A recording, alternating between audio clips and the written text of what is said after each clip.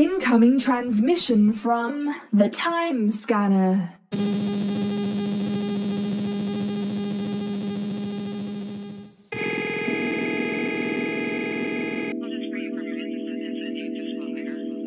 Entertaining fellow time agents stationed in the field, working in secret to maintain the integrity of the space-time continuum, broadcasting to you from Time Crystal Omega at the heat death of the universe. Here is your host, the Time Scanner. And this is the Infinite Now.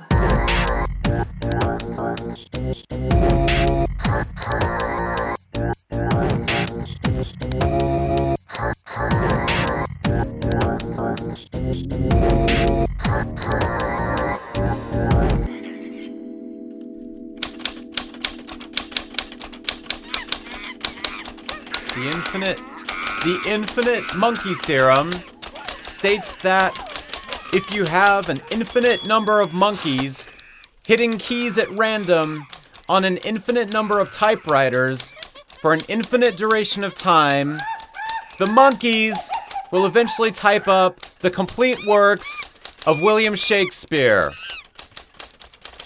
The problem with this is that it assumes the monkeys won't break the typewriters before they've typed so much as a single sonnet. Which, when this experiment has been conducted in scientific settings, turns out to be the case. The infinite monkey theorem has been tested a number of times on a number of planets. Each time, the experiment has given us surprising results. Given an infinite amount of time, an infinite number of monkeys with an infinite number of typewriters will eventually break those typewriters and rearrange the broken typewriter pieces into a perfect recreation of Marcel Duchamp's masterpiece painting, The Bride Stripped Bare by Her Bachelors Even. Furthermore, the monkey primarily responsible for the painting, in most of our studies this was a female monkey, will pause to appreciate her work, and a male monkey who had nothing to do with the artwork will approach her to explain the meaning behind the work to her. The male monkey will say, "It's a crowning achievement of Dadaist principles," and that the forms symbolize cogs in an intricate machine of suffering fueled by the erotic desires exchanged between the machine at the top, representing the bride, and the 9 machine pieces at the bottom half of the artwork, representing her bachelors. Using the cooing and grunts that comprise the monkey language, the male monkey will continue to praise the artist behind the work without knowing that, in fact, the very female that he's explaining all of this to was the monkey who constructed the artwork. The male monkey will repeatedly refer to the artist behind the masterpiece as he. He manages to create an alternate system of physics created by sexual attraction. He really seems to understand the painful longing of seeing a beautiful female monkey from across a crowded room, and the momentum that is created when that longing is acted upon. "It was really quite brilliant of him," the male monkey will explain to the artist.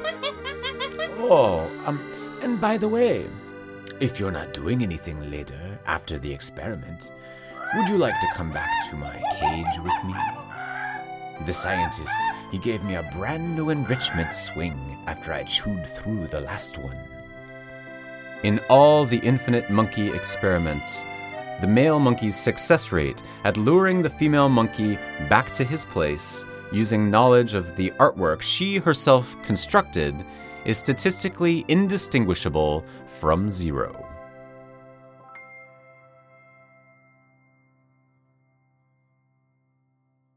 This has been and will always be the Infinite Now.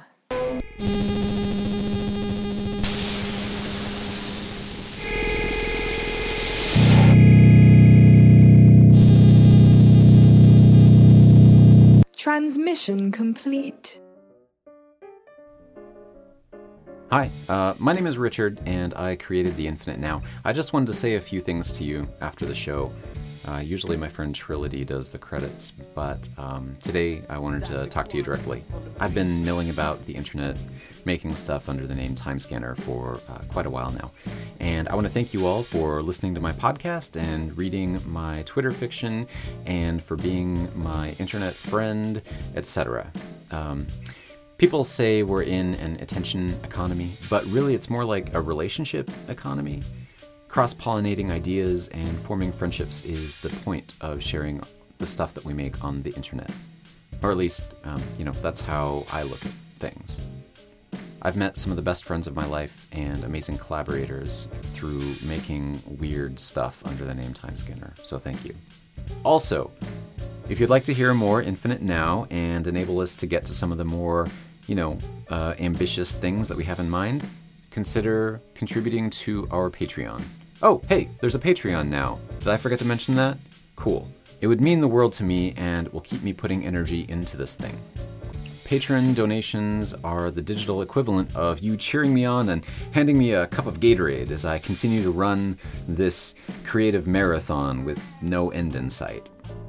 I have some really cool plans for The Infinite Now, and I can't wait to explore some of this stuff with you guys. This episode was written and produced by me, Richard R. Penner. The voice of the Time Crystal interface was Esther Adair. As always, music was composed by Psychic Mold, Dr. Quandary, Alice Effect, and Matthew Schoendorf. You can find more of their music at psychicmold.bandcamp.com, drquandary.com, aliceeffect.bandcamp.com, and matthewschoendorf.com. In addition, there was also some music by Dana Boulay in this episode. Find more of her music at danaboulay.com. That's DANABOULE.com. My logo was designed by the incredible Eva Giselle. See more of her work at evagiselle.com. Follow me on Twitter at Timescanner, and check out our website. I will periodically be posting flash fiction and pictures of time travel artifacts and annotated transcripts of Timescanner episodes on the website. The only place to find that is at theinfinitenow.org, so check back whenever you get a chance. I feel like there was something else I was going to say. Oh, I know. Your very own personalized fortune for today is this. Good times are coming your way. I mean, you like end times, don't you? End times are coming your way. Use that foreknowledge wisely, and thanks for listening.